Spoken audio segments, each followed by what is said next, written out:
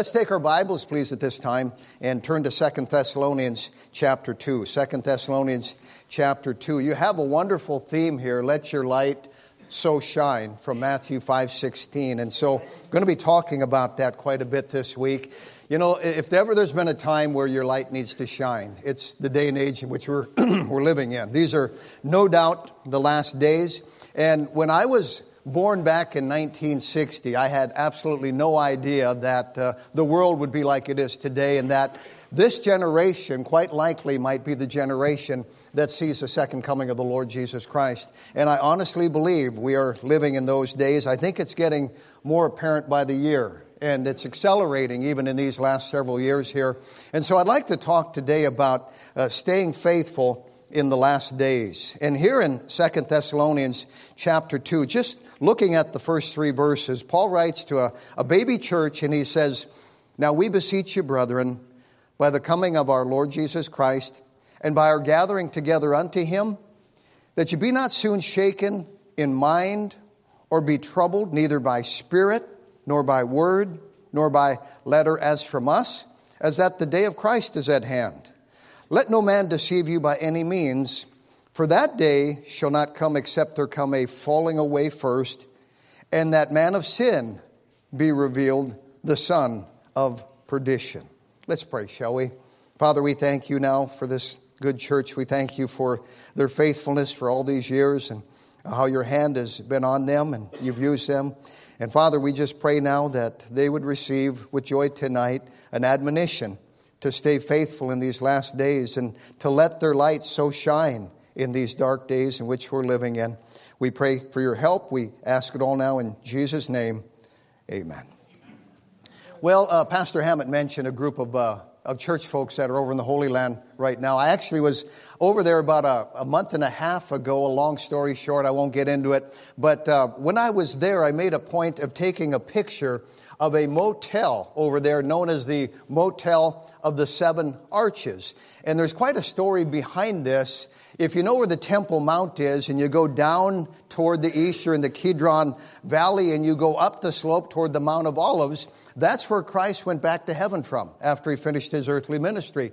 Well, of course, Israel got their land back in 1948, and probably about 15 years later, tourists were starting to come back. And so there was a wise developer who said, you know what, I'm going to build a motel on the Mount of Olives and look back toward the west where you see that gold dome, the Dome of the Rock, and you'd have this panoramic view of it from this Motel, the Seven Arches there. And so he hired a seismographing crew to come in, and they took soil samples and they did their seismographing, and then they looked for all kinds of fault lines. And it came back to the developer and said, "We highly advise you not to build your motel here." And he said, "Well, why?"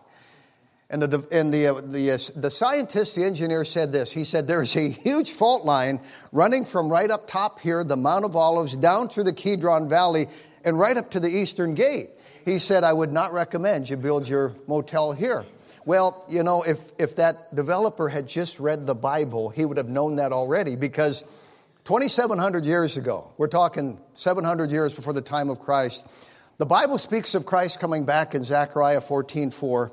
And it says, "And his feet shall stand in that day upon the Mount of Olives, which is before Jerusalem on the east, and the Mount of Olives shall cleave in the midst thereof, toward the east and toward the west. And there shall be a very great valley.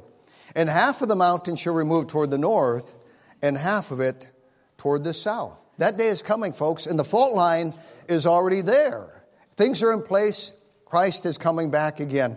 Now, before Christ ascended back up to heaven, he was on the Temple Mount. He was looking over the buildings there of the recently refurbished temple at the hands of Herod. And his disciples, very impressed by this, were showing him these buildings. And Christ said, "See all these things? Not one stone should be left upon another." And in a very short time, about 40 years later, that came to pass when they destroyed that temple in 70 A.D. And so that kind of riled the apostles, and to them, you know, this magnificent temple coming down, that must mark the end of the world. And so they asked him, "What's it going to be like when you come back?" And he began to talk about some things in both Luke 21 and Matthew 24. He said, in the end times, men's hearts should be failing them for fear. That word fear there meaning kind of a stressful fear. You know, we live in a very stressful day and age, don't we? A day and age very different from the world my grandpa and grandma grew up in. And men's hearts today are failing them for stress. You know, they spend about $260 to $70 billion every year here just in America for heart disease. Men's hearts are failing them for fear. Christ talked also about earthquakes in diverse places in that text. You know that from 500 AD up until about 1500 AD, there were a total of recorded 21 earthquakes, major earthquakes throughout the world. Now, since 1983, there's somewhere between 40 and 50 earthquakes every year. You know, he also talked about famine. You know, if you go back about 4,500 BC to the time of the flood, you find our civilization starting over with 8 people. And they've done the calculating. What should the world's population be today if you had, you know, really 6 people starting over and reproducing, and you throw in, you know, plagues and flus and all kinds of viruses and so on. And they said, well, with world wars and everything else, the world's population today should be somewhere around 8 billion. And that's exactly what it is. But you know that they say within the next 38 years, that's going to double. And you say, where's that food going to come from? Christ talked about famines in the end times. And then Daniel talked about the end times when people shall run to and fro. We live in a very mobile society, don't we? My grandpa and grandma lived in Grand Forks County, just north of us. I don't think they ever left the county. My folks traveled around a little bit. Now today, we fly around the world. I mean, you've got folks over in Tel Aviv right now. I just received a notice from them. You can have breakfast in L.A. You can have lunch in New York City.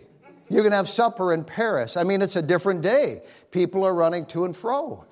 And then that same passage in Daniel also talked about knowledge increasing. I don't even have to go there. This is the information age. We have it all. You can ask your phone anything. I'll never forget the first time somebody said, ask your phone a question. I said, okay, who won the 1991 World Series? And it goes, the Minnesota Twins beat the Atlanta Braves in 7 games. I go, you got to be kidding me. You have all that information at your fingertips right now. They say knowledge is increasing right now to the tune of 2,000 typewritten pages coming out every single day of new technology. And so we have no question that lines up with the signs of the times. And then there are things that have happened even in my lifetime and the development of, say, satellite transmission. And for years, they talked about how the whole world could see those 2 witnesses during the tribulation period lying dead in the streets of Jerusalem for 3.5 days. Well, today you can turn on the nightly news and it would say, you know, live from Jerusalem or live from Tel Aviv. We're reporting via satellite transmission. And you can beam up a signal 22,000 miles up, bounce it off of something, a small microwave, and it'll land someplace else in the world, and we instantly know what's going on somewhere else in the world. That's a fulfillment of prophecy. Nuclear power and the atomic age that was ushered in World War II, part of prophecy from 2 Peter. We don't have time to go there, but all of this stuff is adding up. The morality, certainly, of the world today.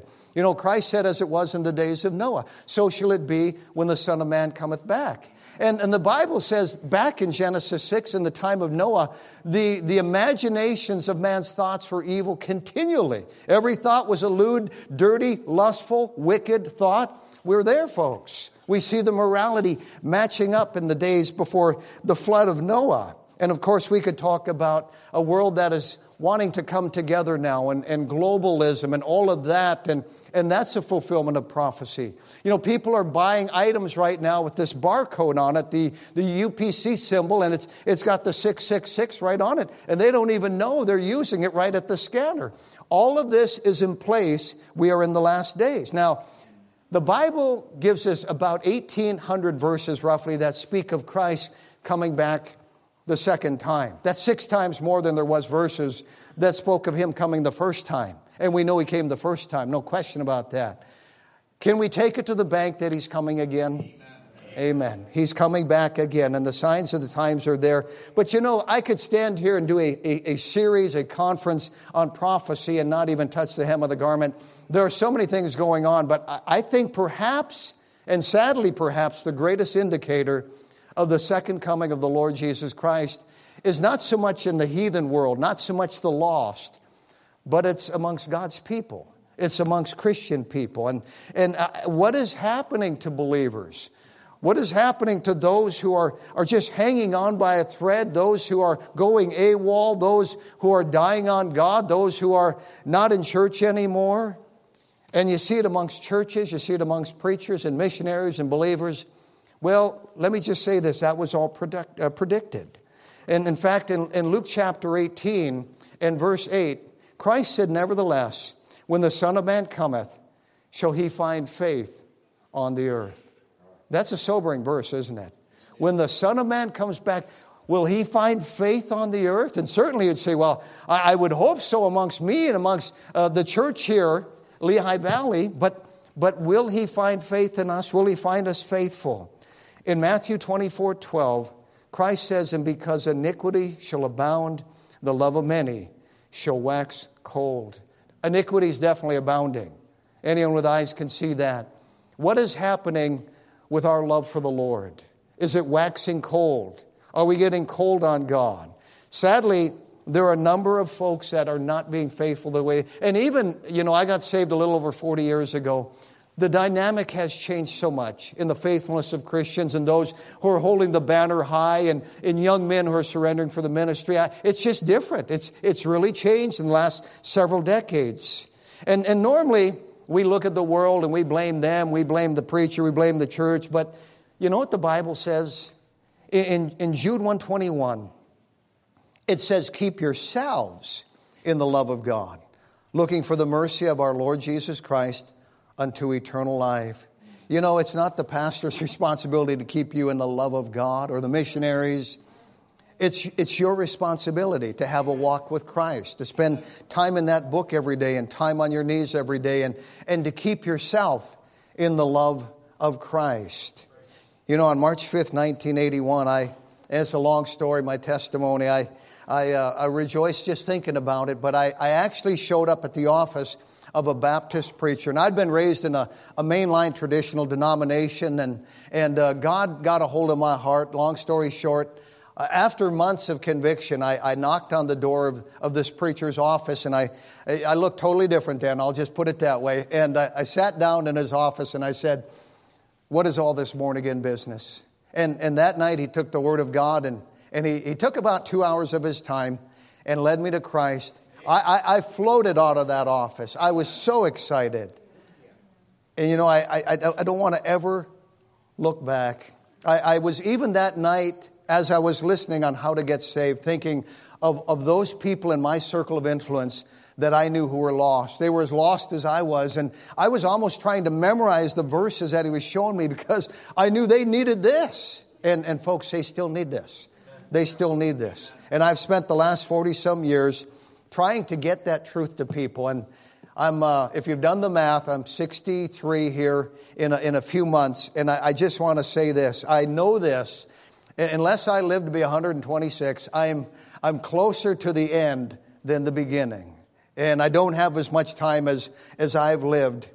And as I look at the future and I put my eye on that, I want to keep my eyes on the Lord. I don't want to get distracted. I want to finish strong, and I want God's people to finish strong as well, and to stay faithful in these last days. And so as we look at these 3 verses here in 2 Thessalonians chapter 2, I see first of all in here what I call a powerful appeal.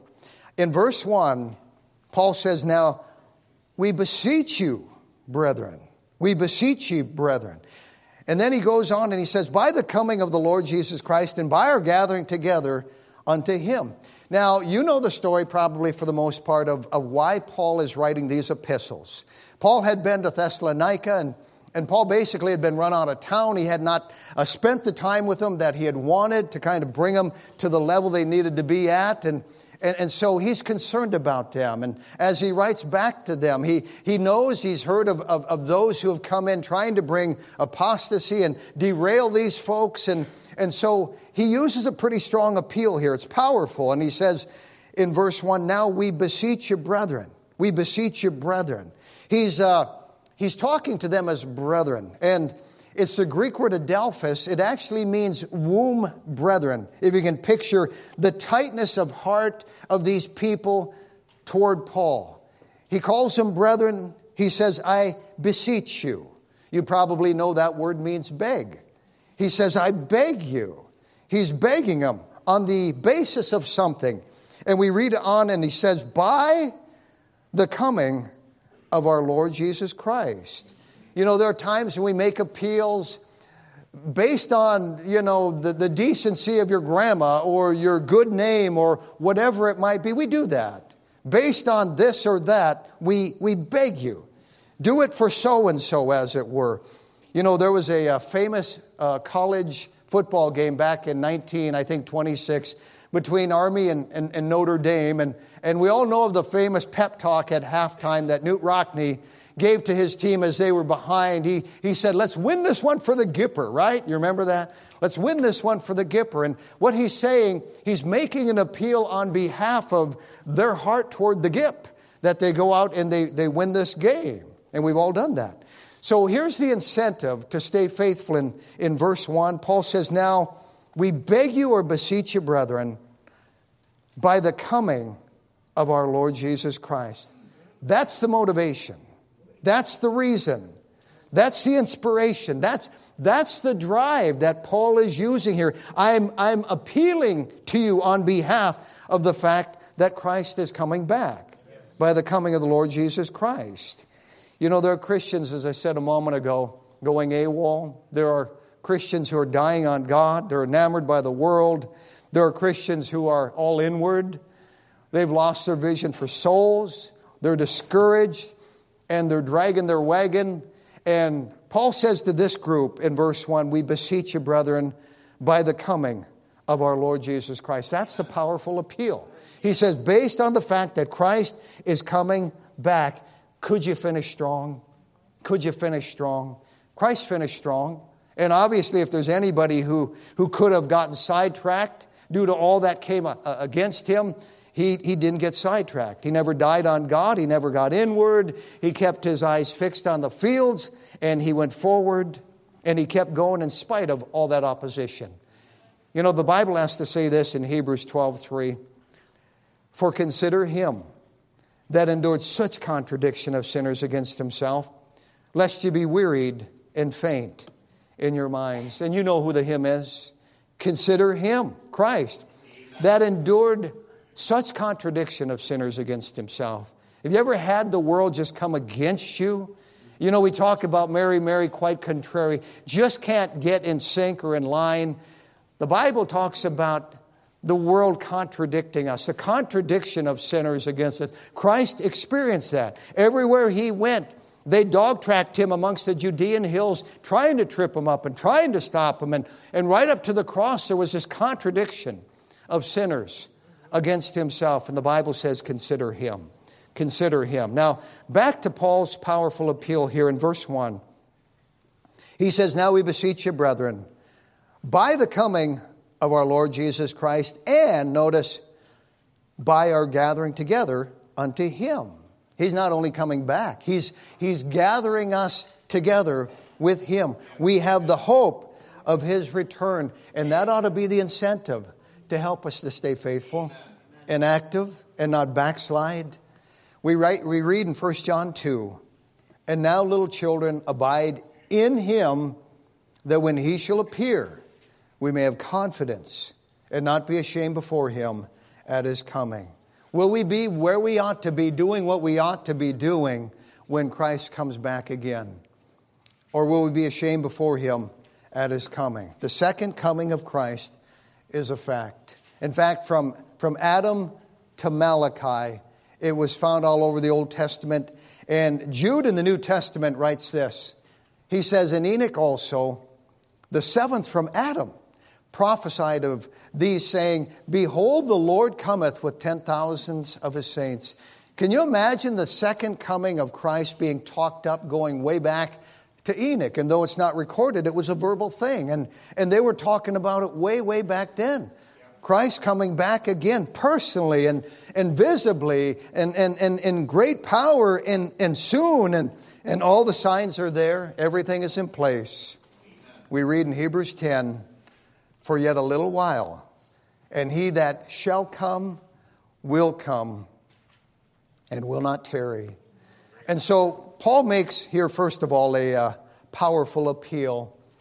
But secondly, we see this prospective arrival. This prospective arrival. In verse 2, he goes on, that ye be not soon shaken in mind, or be troubled, neither by spirit, nor by word, nor by letter as from us, as that the day of Christ is at hand. He says that you be not soon shaken. That local church was shaken. And by the way, it was a local church just like this is a local church. This could have been Paul writing a letter to the Lehigh Valley Baptist Church. And apparently they were shook up. And there was a reason they were shook up. The devil had gotten in there and had shaken them up. No grass grows under the devil's feet. Never, never forget that. He is relentless. And I've been in the ministry long enough to know he never, never, never quits. And those of you in ministry know that you basically are continually putting out fires all the time because the devil is always causing trouble. And he was here at the church at Thessalonica, causing trouble in this baby church, this new church with false teaching and false doctrine. And they were even faking Paul's endorsement and just never, ever, ever underestimate the deception of Satan. So this church at Thessalonica was in danger. And there was heresy seeping in already, and Paul was afraid they would swallow it hook, line, and sinker. And somehow somebody had come and taught them that the rapture had already happened. They had missed the rapture, and so they were shaken by that. Paul's trying to fix that. Now, there are some who believe that the rapture is going to happen before the tribulation period. There are some who believe it's going to happen in the middle of the tribulation period. There are some who believe it's going to happen at the end of the tribulation period. Some people insist that God's people are going to go through the tribulation period and go through all that wailing and that doom and that gloom. And I don't know if they have a martyr's complex or just insist on the drama or whatever. But Paul here is pleading for these folks not to move away from the truth that he had already taught them. And he's going to go on here and he's going to rehearse it once again, that Christ is coming at the beginning of the tribulation period. We're going to get raptured. You know, I was taught that back 40 plus years ago in Bible college. I've never left that. I've stuck with what I believed. I've stuck with the local church. It's the pillar and ground of the truth. And I don't plan on deviating from that. I know there's one thing for sure, that you're not going to be able to predict when Christ is coming back. First of all, the tribulation, it's a time of Jacob's trouble. It's for Israel. It's not for Christian people. Secondly, you're not going to be able to tell when it's coming. In fact, in Acts 1, just before Christ ascended, he said in verse 7, it is not for you to know the times or the seasons which the Father hath put in his own power. We will never know. There's not going to be any tip-off. And so if things are really in chaos and in turmoil in this world for 3.5 years, and you say, well, I believe it's in the middle of the tribulation period, you could say, well, it should be any time now. Or if the world is in chaos for 7 years, you'd be able to say, okay, it's time now. But folks, there's not going to be any way for us to know. It is imminent. It could happen at any moment. And Christ said it's not for you to know the times or the seasons which the Father hath put in his own power. Now, back in verse 2, Paul says that you be not soon shaken in mind, nor be troubled neither by spirit, nor by word, nor by letter, as from us, as that the day of Christ is at hand. He said that you be not soon shaken. There were some folks who were shook. We use that expression, don't we? Man, I just got all shook up, or I was really shook. You know, back in 1943, there were 17 people who were admitted into they called it a lunatic asylum back in that day in Worcester, Massachusetts. And these are people, normal people that were admitted because they were deranged with fear. They had gotten so fearful about Christ coming back, they thought it had already happened. You know, I find this warning in Ephesians 4, that we henceforth be no more children, tossed to and fro, and carried about with every wind of doctrine, by the sleight or the deceit of men. God's people should not be jerked around. You know, the true Spirit of God, never forget this, is a calm spirit. It is a spirit of rest and quietness, and one where we just go about discharged in our duties. It's as far as fulfilling the Great Commission, we just go on doing it. We have a confidence that it's all going to be taken care of. Now, Paul, if anyone should have been in turmoil, it should have been the guy who was always being thrown in prison and whipped and shipwrecked and stoned and all of that. But Paul didn't worry about any of that. In fact, he gets some news that he might be reaching the end in Acts chapter 20. And he says, but none of these things move me. Neither count I my life dear unto myself, so that I might finish my course with joy and the ministry which I've received of the Lord Jesus to testify the gospel of the grace of God. There was a calm there. There was a peace there. Paul had that. And may I say to you tonight, actually the second coming of Christ should be reassuring to a child of God, if you have it in the proper perspective.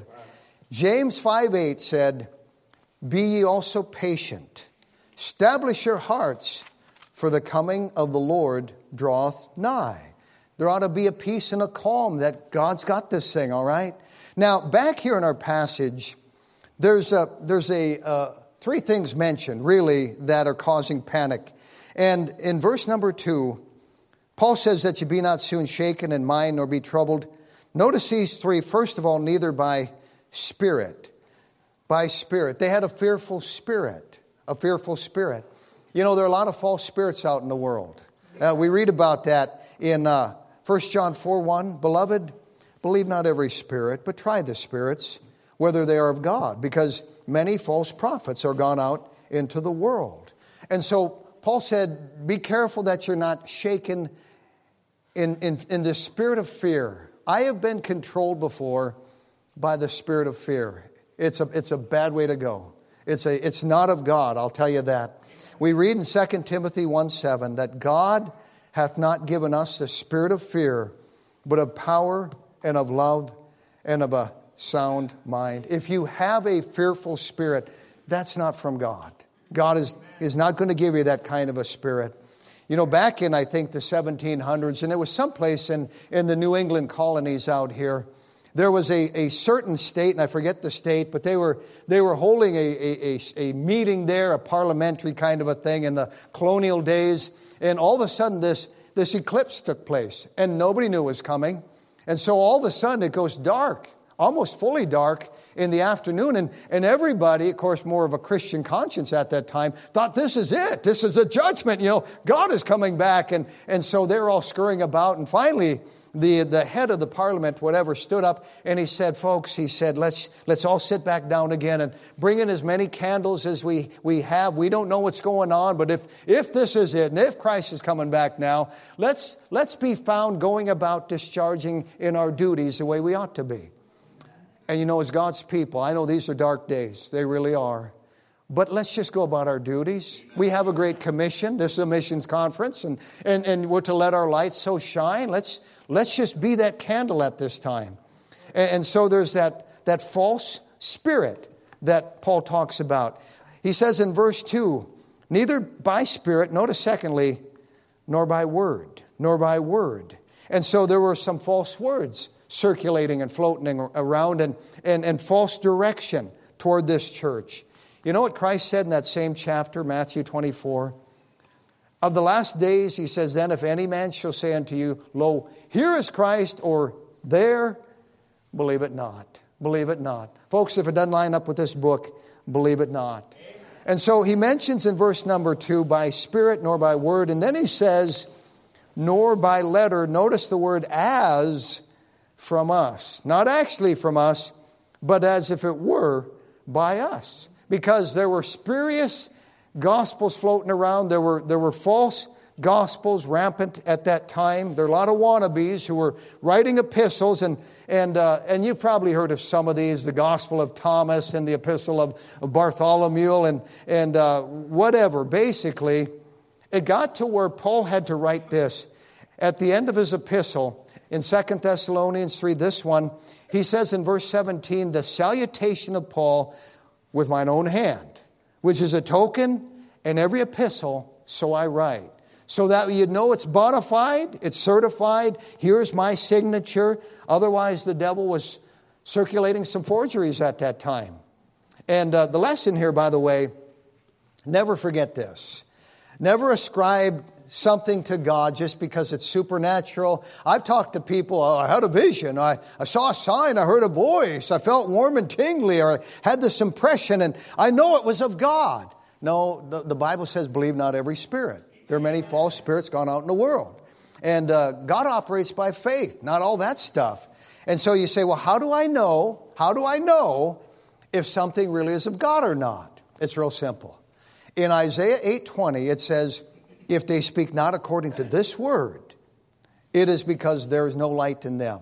You know, the Bible says to forsake the things of darkness as children of light. And the Bible says if it doesn't line up with this word, it's darkness. And so you line it up with the word of God. You know, there are cults out there, and they've written their false books. They have their other testament and their holy books and their writings and their revelations supposedly from God. God in wisdom closed down the Bible in the last chapter by saying, this is it. Any man adds unto it, I'm adding unto him the plagues in it. If you take from it, I'm going to take your part out of the book of life. And God is saying no more revelation from heaven. Otherwise, it leaves Pandora's box open, and every joker comes around and says, well, I got a new revelation from God. God says, no, this is it. And so we see that Paul here describes this threefold cord of deception in verse number 2. And he says that you be not soon shaken in mind or be troubled, neither by spirit, nor by word, nor by letter, as from us, as that the day of Christ is at hand. They thought they'd missed the rapture. They had not missed the rapture. And so we find here the powerful appeal by Paul. We see, secondly, the prospective arrival of Christ. But we see, finally, the predicted apostasy. Now, there's a precursor, if I could call it that. There's a forerunner before Christ comes back. There's going to be this apostasy. It's predicted. Notice in verse 3. Paul says, let no man deceive you by any means, for that day shall not come, except there come a falling away first, and that man of sin be revealed, the son of perdition. He says to him, let no man deceive you. You say, well, wait a minute, preacher. He's talking to Christian people here. We can't be deceived, can we? Oh, yes, we can. Ephesians 4:32 says we can even give place to the devil. And Jeremiah 17 says the heart is deceitful above all things. Not just the lost person's heart, our heart. That's why we need to stick with the book. And so Paul says, let no man deceive you, because the devil loves to deceive even Christian people. And in 36 years of pastoring the same church, I've seen him fake a lot of Christian people out. I've seen him take a lot of Christian people down. I've seen him make a lot of Christian people statistics. Don't become one of them. Be not deceived, he says here. And so be on guard.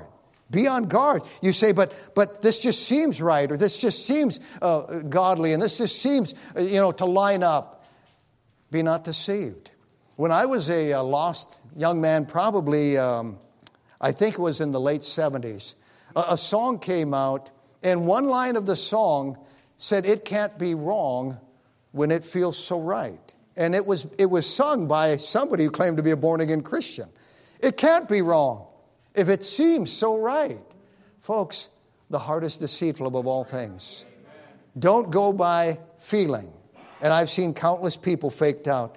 Now, in verse 3, he says that no man deceive you, notice, by any means, for that day.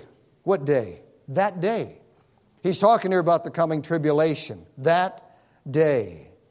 God operates down to days. If you've ever studied the book of Daniel, you'll find in chapter 9, and in even previous chapters, it mentions this 70-year period.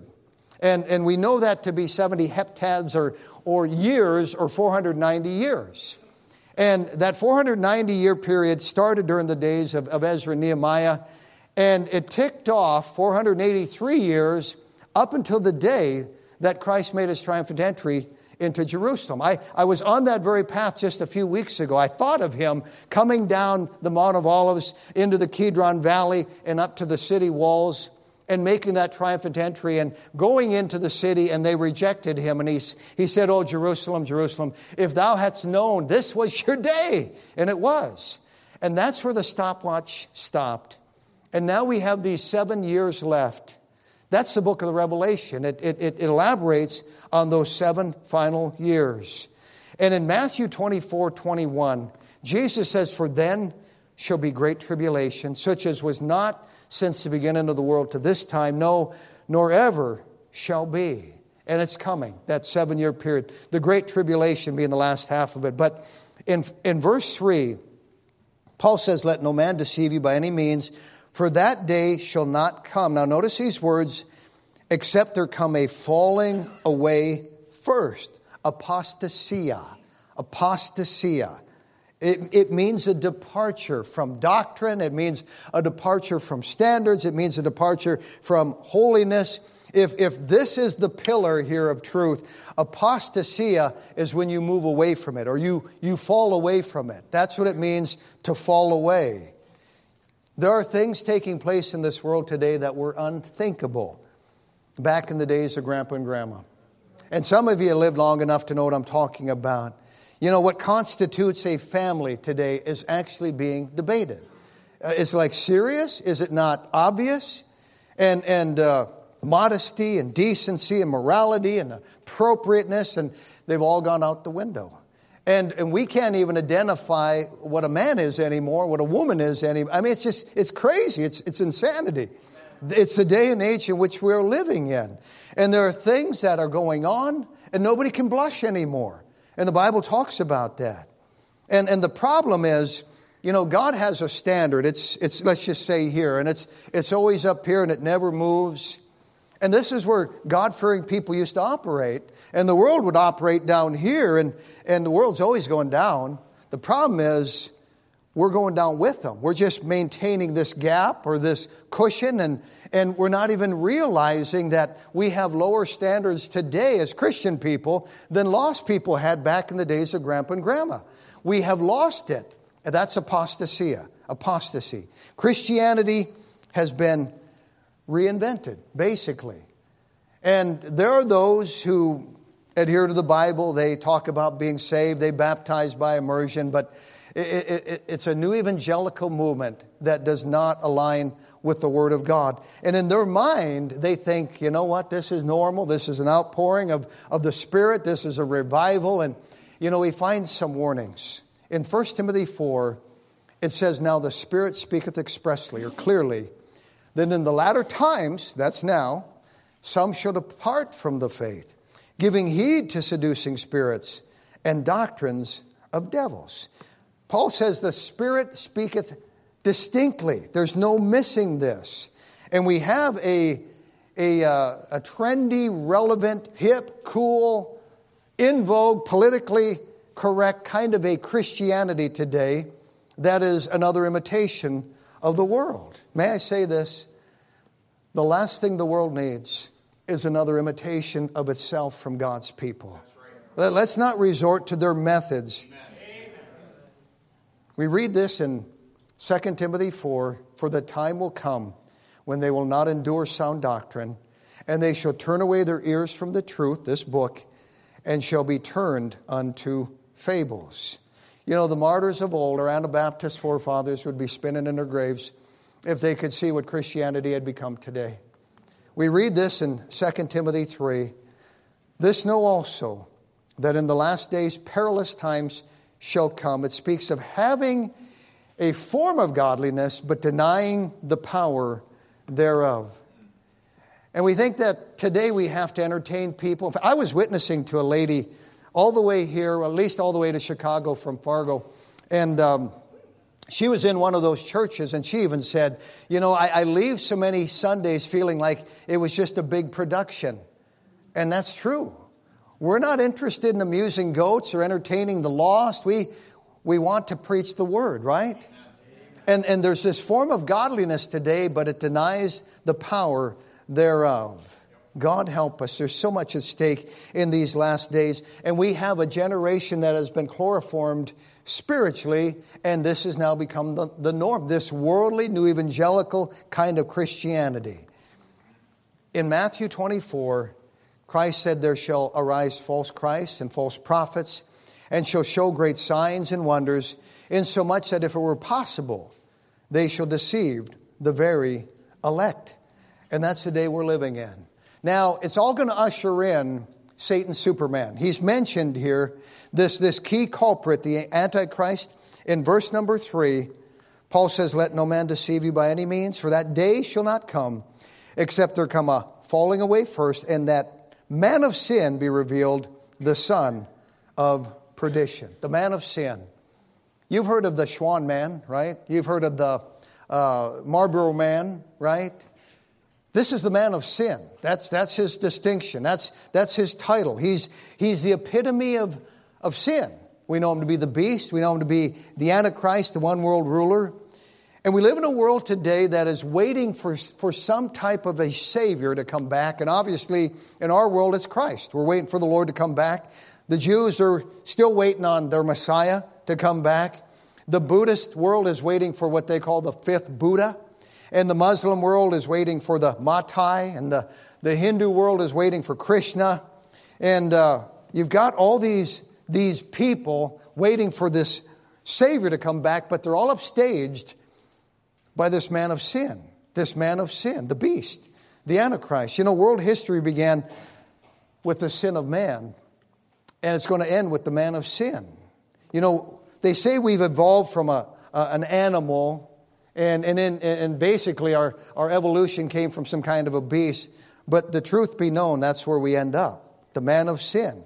And this isn't some kind of conspiracy thing or trilateral thing or whatever it might be. This is something the Bible tells us about. It was hatched out of hell, and the forces of Satan are at work today, bringing us to this point to receive this.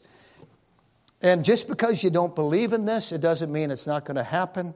It's going to come to pass as God said so. This man of sin.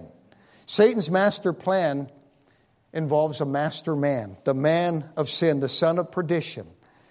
We read in Daniel 11 of him, it says, and the king shall do according to his will, and he shall exalt himself and magnify himself above every god, and shall speak marvelous things against the God of gods, the son of perdition.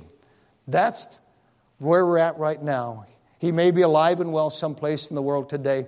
We don't know, quite likely. Now, here we are on the threshold of all of this, and I close with a few thoughts here. First of all, we don't know when this is all going to happen, do we? And so we just stay faithful. In fact, in Luke 12:40, Jesus said, be ye therefore ready also, for the Son of Man cometh at an hour when you think not. And so basically, have the antenna up. Let's be on our toes. This is all coming into play. If you're saved and you know the Lord, you're going to be gone with the rapture. Revelation 3:10, the Bible says, because thou hast kept the word of my patience, I also will keep thee from the hour of temptation, which shall come upon all the world to try them that dwell upon the earth. We're going to be gone. God's going to keep us from that hour of temptation. So, number one, we don't know when it's going to happen. Let's just stay faithful up until it does. Secondly, let's remember that we are the light of the world. And that's our job, is to illuminate a very, very, very dark world at this time. Titus 2 says, denying ungodliness and worldly lusts, we should live soberly, righteously, and godly in this present world. So be part of the solution. Thirdly, be part of the solution. Don't contribute to the apostasy at hand. In Titus 2 and verse 11, it speaks of looking for that blessed hope and the glorious appearing of the great God and our Savior, Jesus Christ. Let's not contribute to the apostasy. Let's be looking up. Let's be the light we ought to be. Hebrews 3:12 says, take heed, brethren, lest there be in any of you an evil heart of unbelief in departing from the living God. We are living in a world that's not going to get better. And we don't have to wonder, according to the Bible, what direction it's going. You say, Pastor, you think things are going to get better or worse? Well, they're going to get worse, but let me just say this. Though they're getting worse, though they're getting darker, they're getting gloriously darker. And that means Christ is coming back. In Luke 21:28, and I close with this, Jesus says, and when these things begin to come to pass, then look up and lift up your heads, for your redemption draweth nigh. Amen. We're talking about staying faithful in the last days, and really the most compelling indicator ought to be the signs of times going on around us. And if there's ever been a time when we need to be the light that we ought to be, it's the day and age in which we're living in. God help us to be that light and to let our light shine as Christ told us to.